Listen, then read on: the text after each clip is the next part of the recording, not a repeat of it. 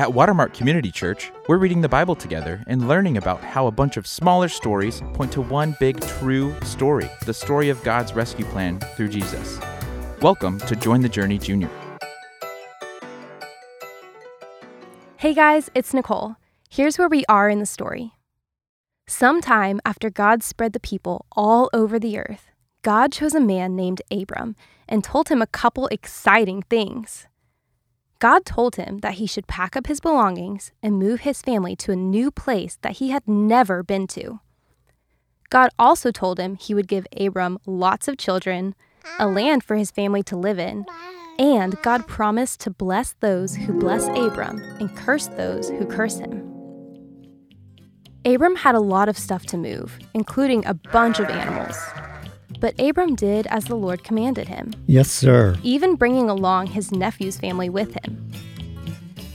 When they came to the land of Canaan, God appeared to Abram and told him that this was the land that he would give him. But there was a shortage of food in the land, so for now, he and his family kept on traveling all the way down to Egypt. Even though God had just promised him wonderful things, Abram was afraid the Egyptians would kill him and take his wife Sarai from him. So he told them a lie. Abram said she was his sister instead.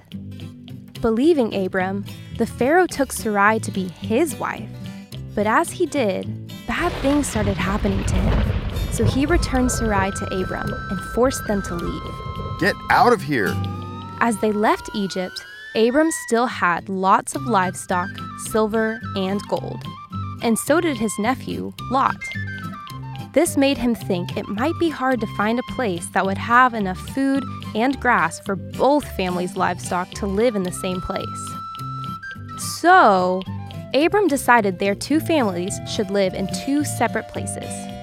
Abram let Lot choose which way he wanted to go, and Abram agreed to go the other way.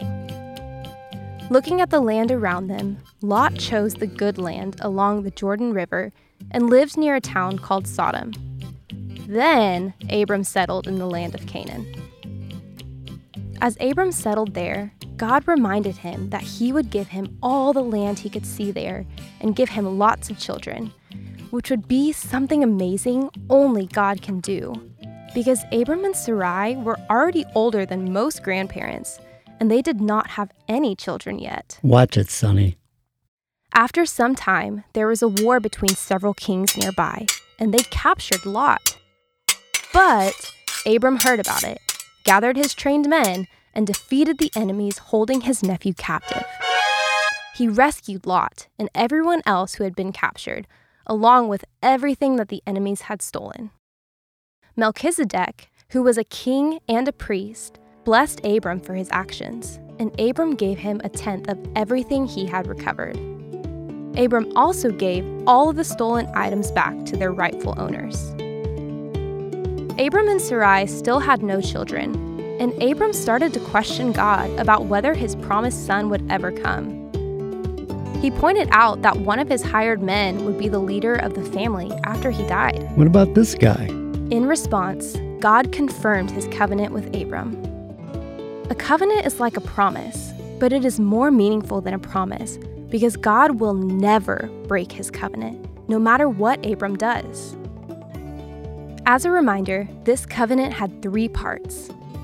First, to give Abram so many children they would outnumber the stars in the sky. Second, to give him land for his people to live in. And third, to bless those who bless him and curse those who curse him. Abram believed the Lord, and God counted it to him as righteousness. God knows that humans are forgetful, so he gave Abram a sign of his covenant. God instructed him to gather a goat, a ram, a turtle dove, and a pigeon for sacrifices. Then, God put Abram into a deep sleep and passed through the sacrifices in the form of a flaming torch. This sign shows us that God is the one doing all the work to keep the covenant, not Abram, because Abram was asleep. Wow, friends, that was a lot. So let's think about what we just heard. Here are a few questions to discuss. Question 1. Abram lied to Pharaoh because he was afraid.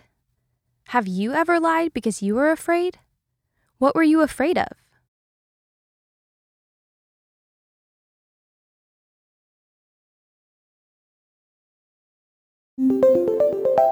Question 2.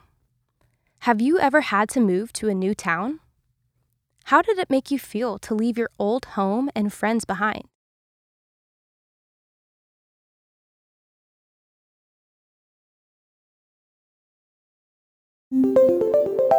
Question 3. Ask your parents if they have ever had to move somewhere far away and how that made them feel.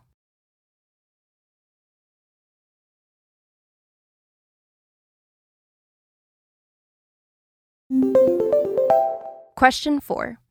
Can you remember any of the 3 parts of the covenant God made with Abram?